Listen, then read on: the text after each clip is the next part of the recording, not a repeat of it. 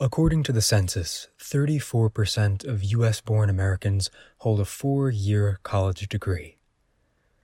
Given that the population of the United States is over 300 million, doing a little bit of napkin math, that turns out to be a lot of people.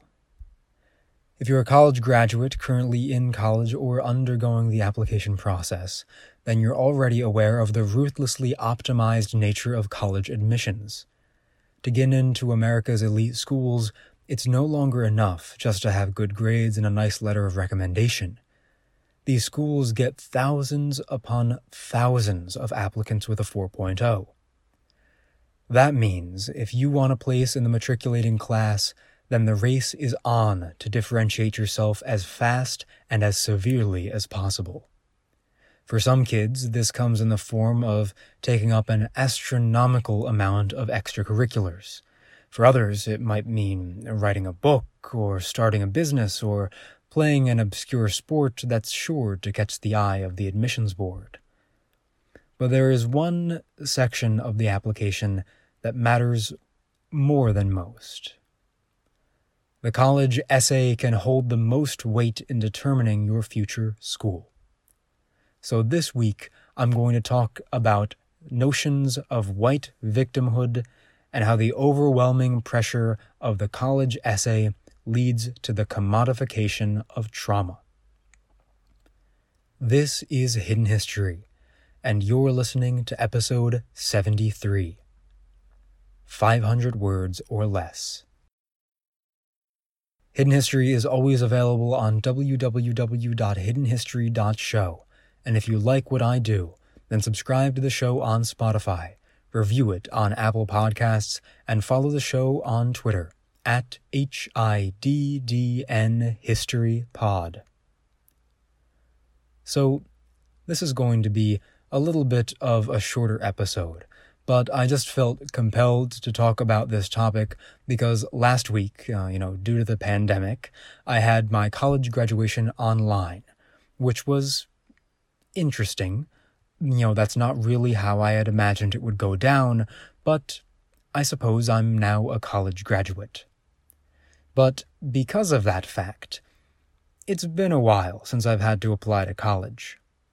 Just now I was looking for some cover art for this episode, and I just image searched college essay, and good lord, everything there stressed me out.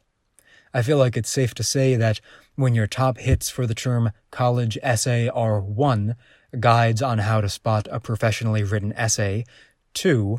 Articles about how broken the admission system is, and 3.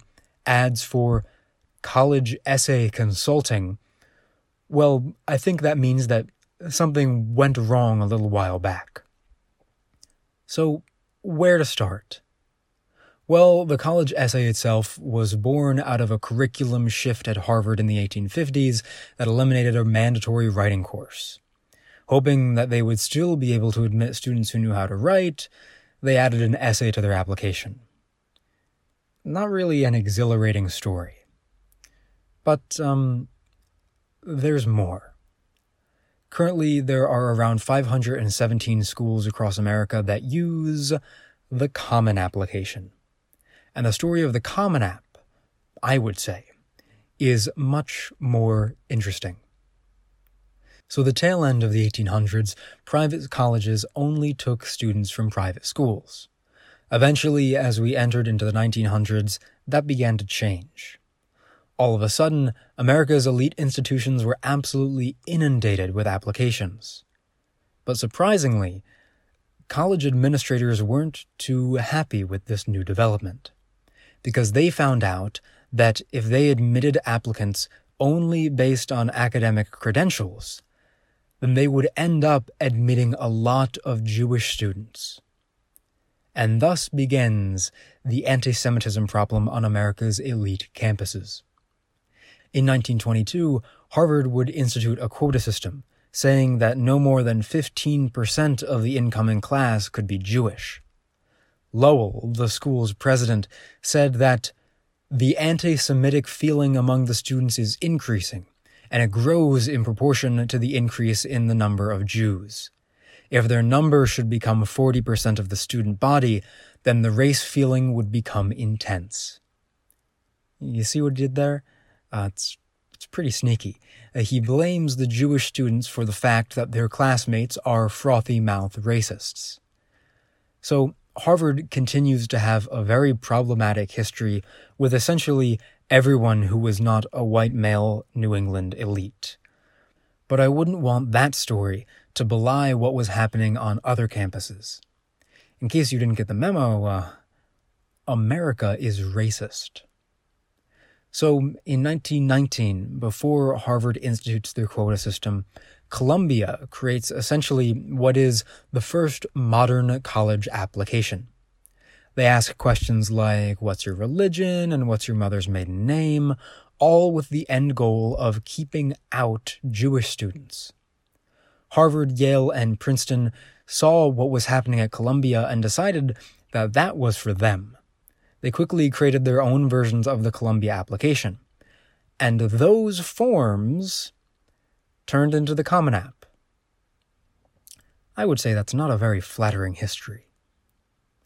But so how does that translate to the broader topic of this episode, the commodification of trauma? Well, that one's easy. To answer that one, we need to talk about the uniqueness of the white experience in the United States.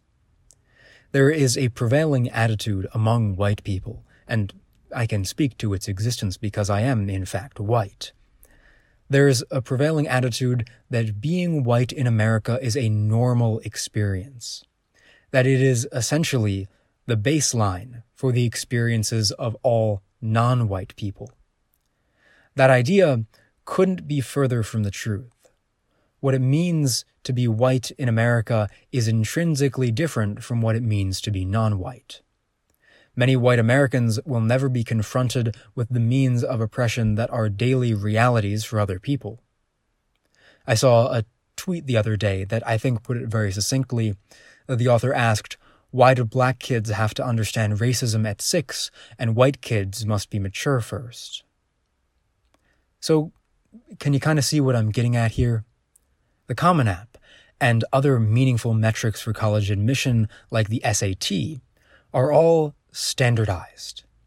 It's supposed to make them more fair. But the question remains, standardized to what? You know, I like to think that I let you come to your own conclusions on this show, but if you're thinking anything other than to the white experience, then you're incorrect. The Common App may have tried to put its days of discrimination behind it, but its existence as an all-encompassing package for college admissions means that discrimination is part of its DNA. If you're a college graduate or if you're currently in school, ask yourself, in a given lecture, how many students there aren't white? Unless you go to an HBCU, then I'm willing to bet that your class is a supermajority white. Now, if the SAT and the Common App, through their standardization, had wiped out the racial barriers to college admission, then why is your class 3/4 white? But there is one part of the college application where a student's individual voice can come through, where they're not reduced to a series of numbers or extracurriculars. And it's the most high-stakes portion of all, the college essay. As a result, students who have been institutionally oppressed by our dehumanizing system, well, they're given 500 words or less to get on even footing with someone who has been the beneficiary of that same system. And that institutional power dynamic then turns pain into a currency. Instead of serving as a small outlet to showcase the applicant's writing and creative thinking skills, when colleges ask you to talk about a struggle you've overcome, they're inviting students to share stories of potentially unhealed personal trauma for the sake of admission, and they know it. When students are forced to turn themselves into a brand in order to survive, everything becomes valuable real estate. The college admission process is just one of the many examples I've talked about on this show of how our society takes great glee in stripping the oppressed of their dignity. In this case, reducing them to traumatic stories of experiences that the majority white admissions board would never have to contend with. Now, what I've talked about in this episode is, of course, a symptom of a much greater problem. That being that America is a racist country with racist institutions. And so the question becomes, how do we fix it? And that is a stressful question, because there are plenty of solutions out there.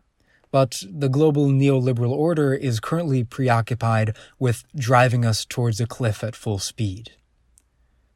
But, of course, when talking about this, we need to acknowledge that this is an intersectional issue, that all the education funding in the world isn't going to fix educational inequity.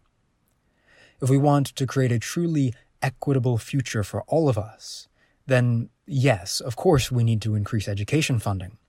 But it doesn't end there. That doesn't solve the issue. We also need things like Medicare for all and a housing guarantee. We need to end food deserts. We need to eliminate our emissions in order to fight environmental racism. We need to eliminate standardized testing. And the list goes on. Of course, if I wanted to be exhaustive, then this episode would be hours long. But I'll leave you with this. We certainly have our work cut out for us. And the only way that we're going to be able to accomplish any of it is if we move past capitalism. As long as dollars hang in the balance, structural oppression will be a fact of life. Let's do something about that. Thanks for listening. This is Ellis Tucci at Hidden History, signing off.